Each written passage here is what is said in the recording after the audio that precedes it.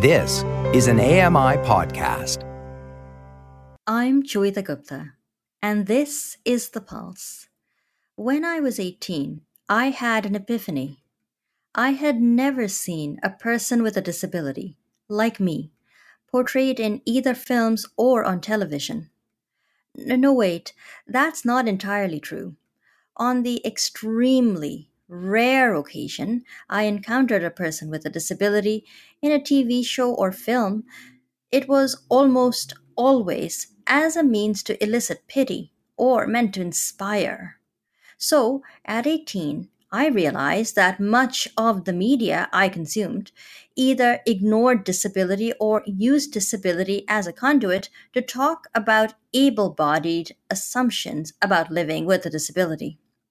I have since wondered why I took so long to become aware of the absence of disability from mainstream media. Today, we discuss disability representation in film and television. It's time to put your finger on the pulse.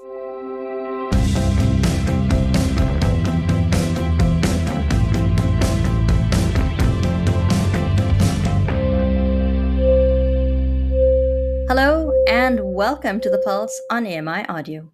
I'm Joyita Gupta, and of course, it is very good to be with you here today. My guest today is Dominic Evans. Dominic is a director and writer, activist, Twitch streamer, and consultant with a BFA in film. He fights for inclusion in media, marriage equality, gaming, and reproductive rights. Dominic founded hashtag FilmDis to better understand disability in media. He works in Hollywood to make the industry more inclusive to disabled people. And he joins us today from Detroit, Michigan. Dominic, hello and welcome to the program. It's really good to have you with us. Hello, thank you so much for having me. And I'm so excited to talk to you about media representation of disability, which is one of the topics I am the most passionate about. So I often wonder at my obliviousness. And here I was, an 18-year-old. I'd started university, and I had not realized until my first year at university that there were no disabled people, or hardly any disabled people, to be seen on TV or in films. When did you realize, Dominic, that there was an absence of disability representation in the media? That's a fantastic question. So I have multiple disabilities. I have a disability called spinal muscular atrophy, and I've been using a wheelchair since I was 16, but I've always known that I was disabled in some way. And because of that, I was really aware of how society perceived disabled people, because I don't really remember a time when I've never been perceived as not disabled. That being said, I didn't really put together that how I was feeling about myself or many other things were because of the lack of representation of disability in all forms of media. One of the big forms of media that I indulged in growing up was television. And there were very rare instances, such as Jerry Jewell on The Facts of Life, and other characters like that I was able to see. But I'm also LGBTQIA, and so I'd only see a part of myself. I would see either the disabled part, or in later years, as gay and trans characters have come on television, I'm finally seeing that part of myself a little bit too. But even today, I have yet to see a trans disabled person in any form of media that reflects my experience. So I wanted to set out and create those experiences for others, because if I wasn't seeing myself, then I knew that they weren't seeing themselves. It really became apparent to me in college, and it was I went to college twice. The first time I studied acting, and that was around the time I was 18, 19, 20. I got injured in my last year of college, and I never finished. Well, 7 years later, I went back to the same university, and I studied film instead. I wanted to be creating the media because what I realized was I've been incredibly lucky as an actor. That's where I started. I was involved in acting and singing and performing as a child. And I didn't see a lot of the discrimination because I was very, very lucky to have a lot of directors that were willing to work with me. And that is not a common experience in the theater for a lot of disabled actors. So I had this view that not a lot of actors have because I had these opportunities.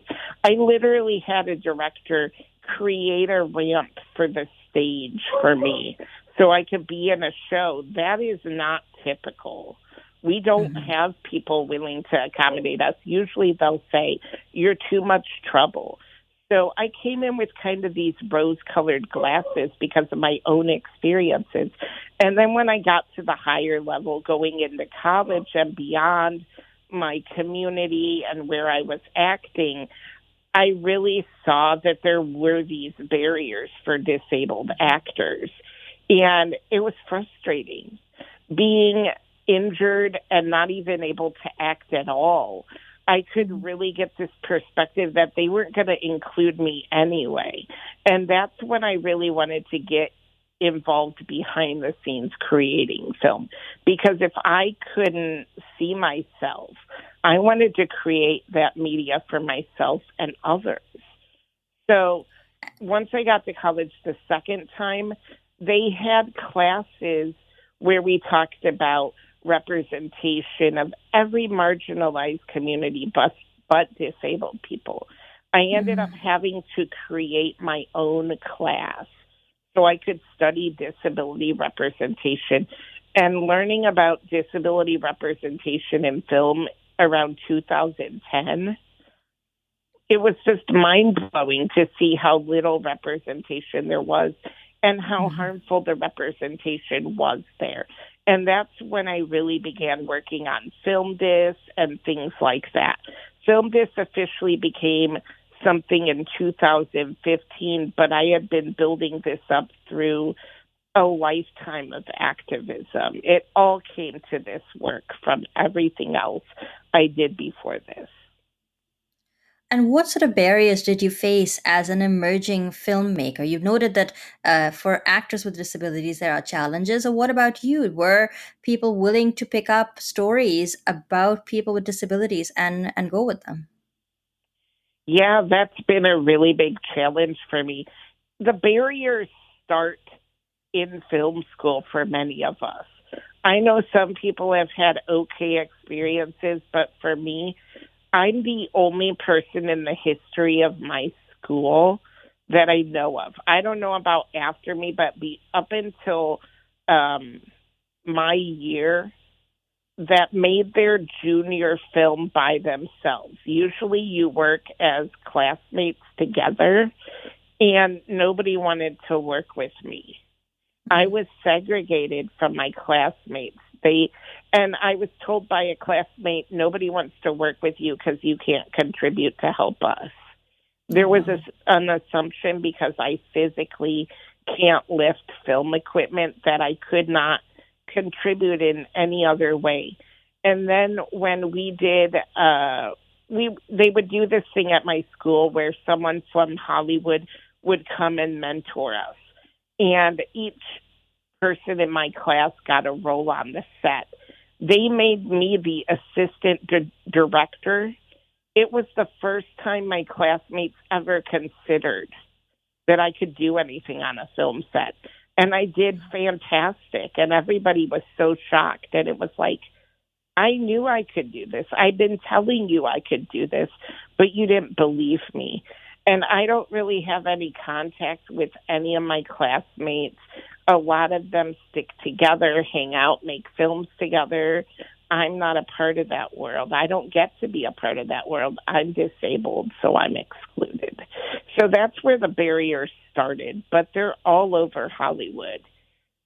For a director, I often tell people in every situation, I have to be considered to be considered. You know what I mean? First, they have to consider me worthy of being considered as a filmmaker. So first, I have to make them recognize my humanity as a person, and then they might consider that they could make my film, or that they could, that I could be a showrunner or things like that. So those have been the barriers of, at least from a disabled standpoint. I'm also trans. There's a large amount of transphobia and queerphobia in the disabled community, and that's been a barrier for me as well. If I don't have non-disabled people supporting the work I do, and disabled people are transphobic, then what support do I have? So that's been a real struggle, finding support for the work I do. But luckily, there are a few people who they keep seeing the work I do is important, and they're willing to support it. And it's because of these people with more privilege than I have, that have opened doors for me. I want to mention one other thing because of that. I feel it is imperative as a white disabled person to make opportunities as I gain privilege for more marginalized disabled people than I am, because I have white privilege. I don't have cis privilege or heterosexual privilege, but I have white privilege. So in terms of access to Hollywood, I have more access than LGBT, Black and brown disabled people.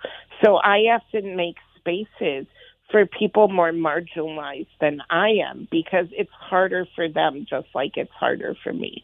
So as I go, that's a part of what I do, is I don't just create film. I want to create more opportunities for disabled people in media with me. I want to bring people along, because that's the only way change is going to happen. I'm Joeita Gupta, and my guest right now is filmmaker and activist Dominic Evans.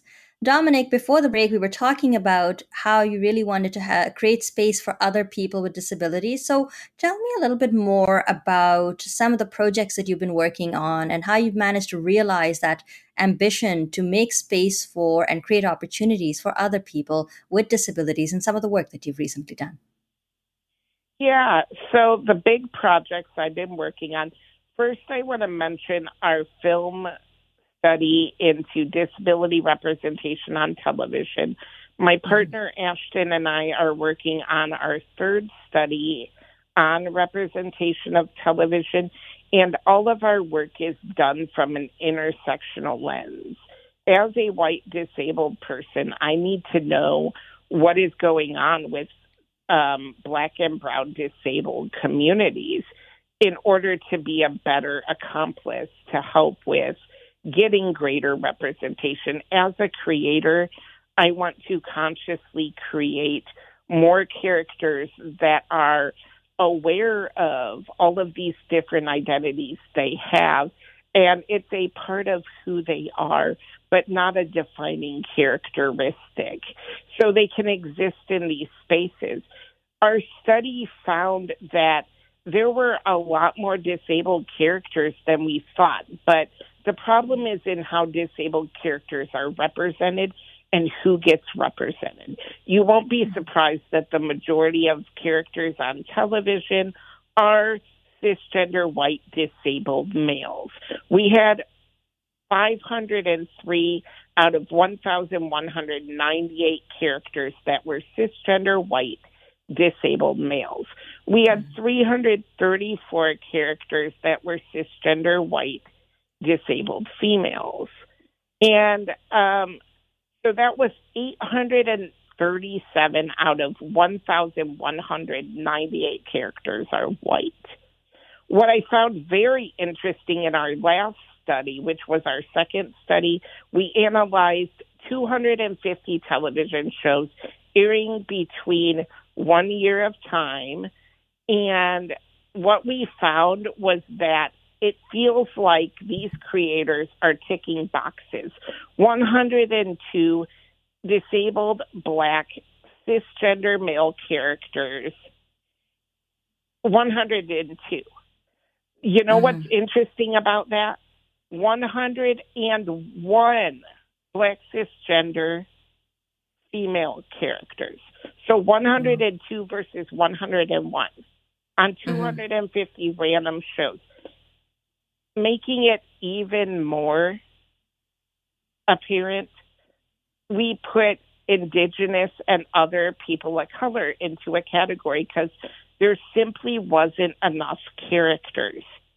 What we found was 79 characters that were IPOC, that were cisgender and male, and 79 characters that were IPOC that were female. 79 and 79. That's what it was. How are they not ticking boxes? And interestingly enough, what we found was that when they replace characters that were IPOC or Black, they replace them with other IPOC or Black characters. They did not replace white characters. So we see more Asian characters and less Latina characters, for example, going from our first study to our second study. Another project that I'm working on is I do consulting work in Hollywood. I recently consulted with Lionsgate on a number of scripts and other things relating to film. And I had the opportunity to bring in another disabled person. And I brought in a trans person of color who's disabled. And they have actually been put into something, so they're an on-call consultant now as a result of the work they did.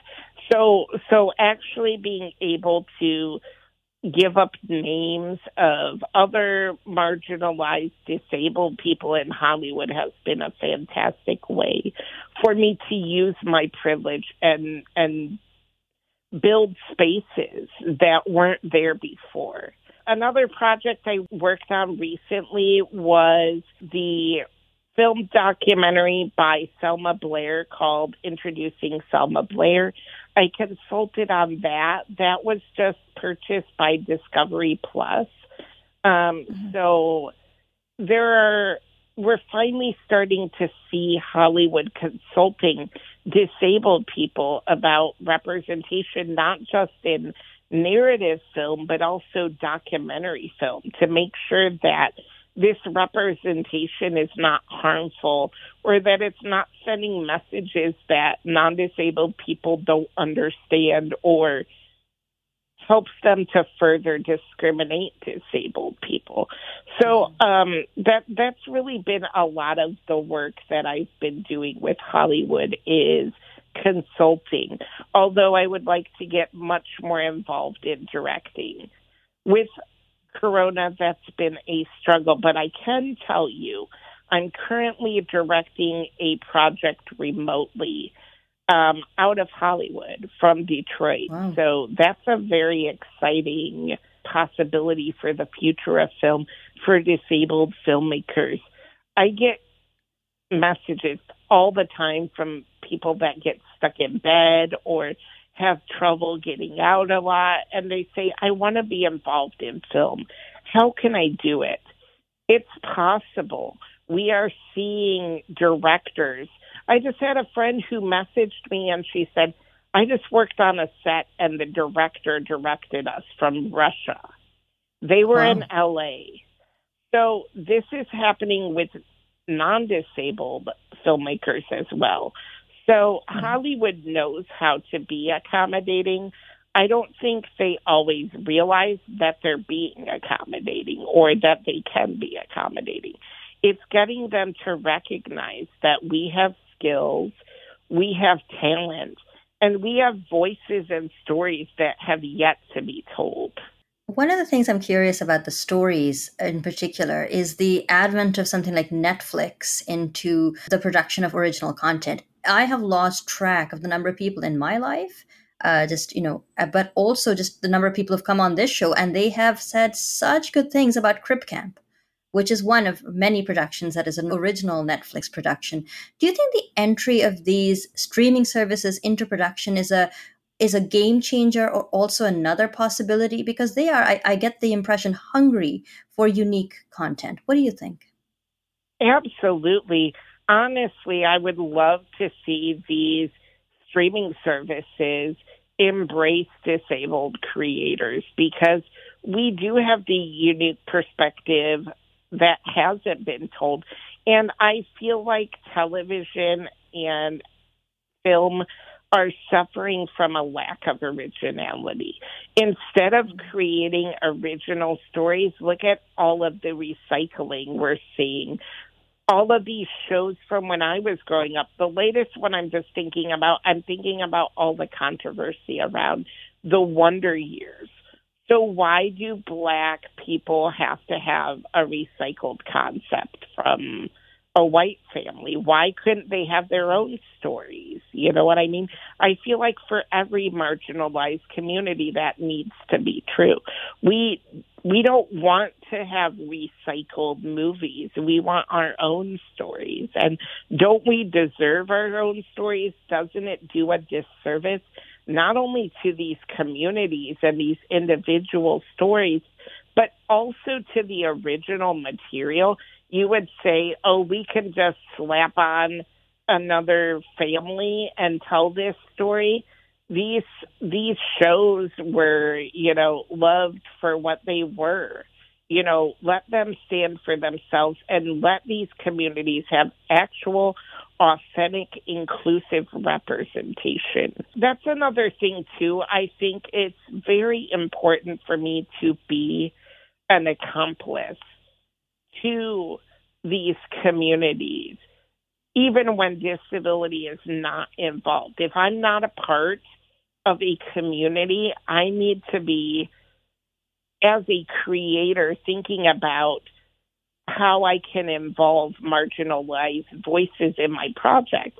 So if I were to run a show and I had characters that were marginalized, I would want my writing staff to include people that look like my characters. They need to be the voices writing these stories. I don't need to be trying to insert my own interpretation of what I think. I need to have authentic voices helping me tell these stories.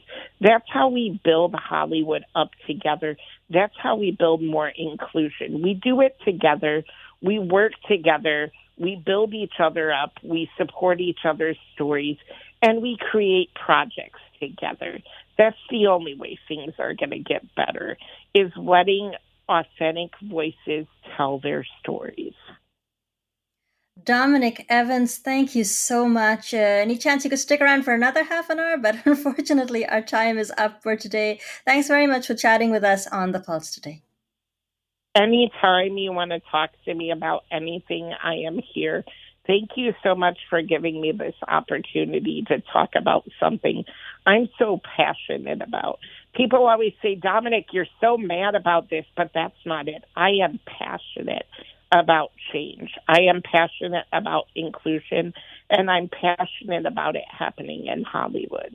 Dominic Evans is an activist and filmmaker, and he joined us today from Detroit, Michigan. If you missed any of the conversation with Dominic, you can find the podcast on your favorite platform. I'd like to thank Dominic Evans for being on the program today. Our technical producer is Nasreen Abdul-Majid. Andy Frank is the manager for AMI Audio, and Paula Deneen is our technical supervisor. Thanks a lot for listening, and have a wonderful rest of your day.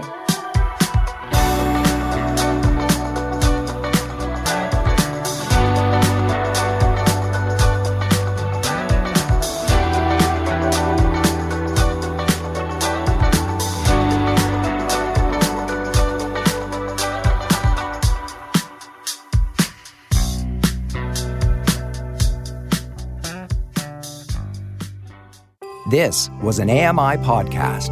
For more accessible media, visit ami.ca.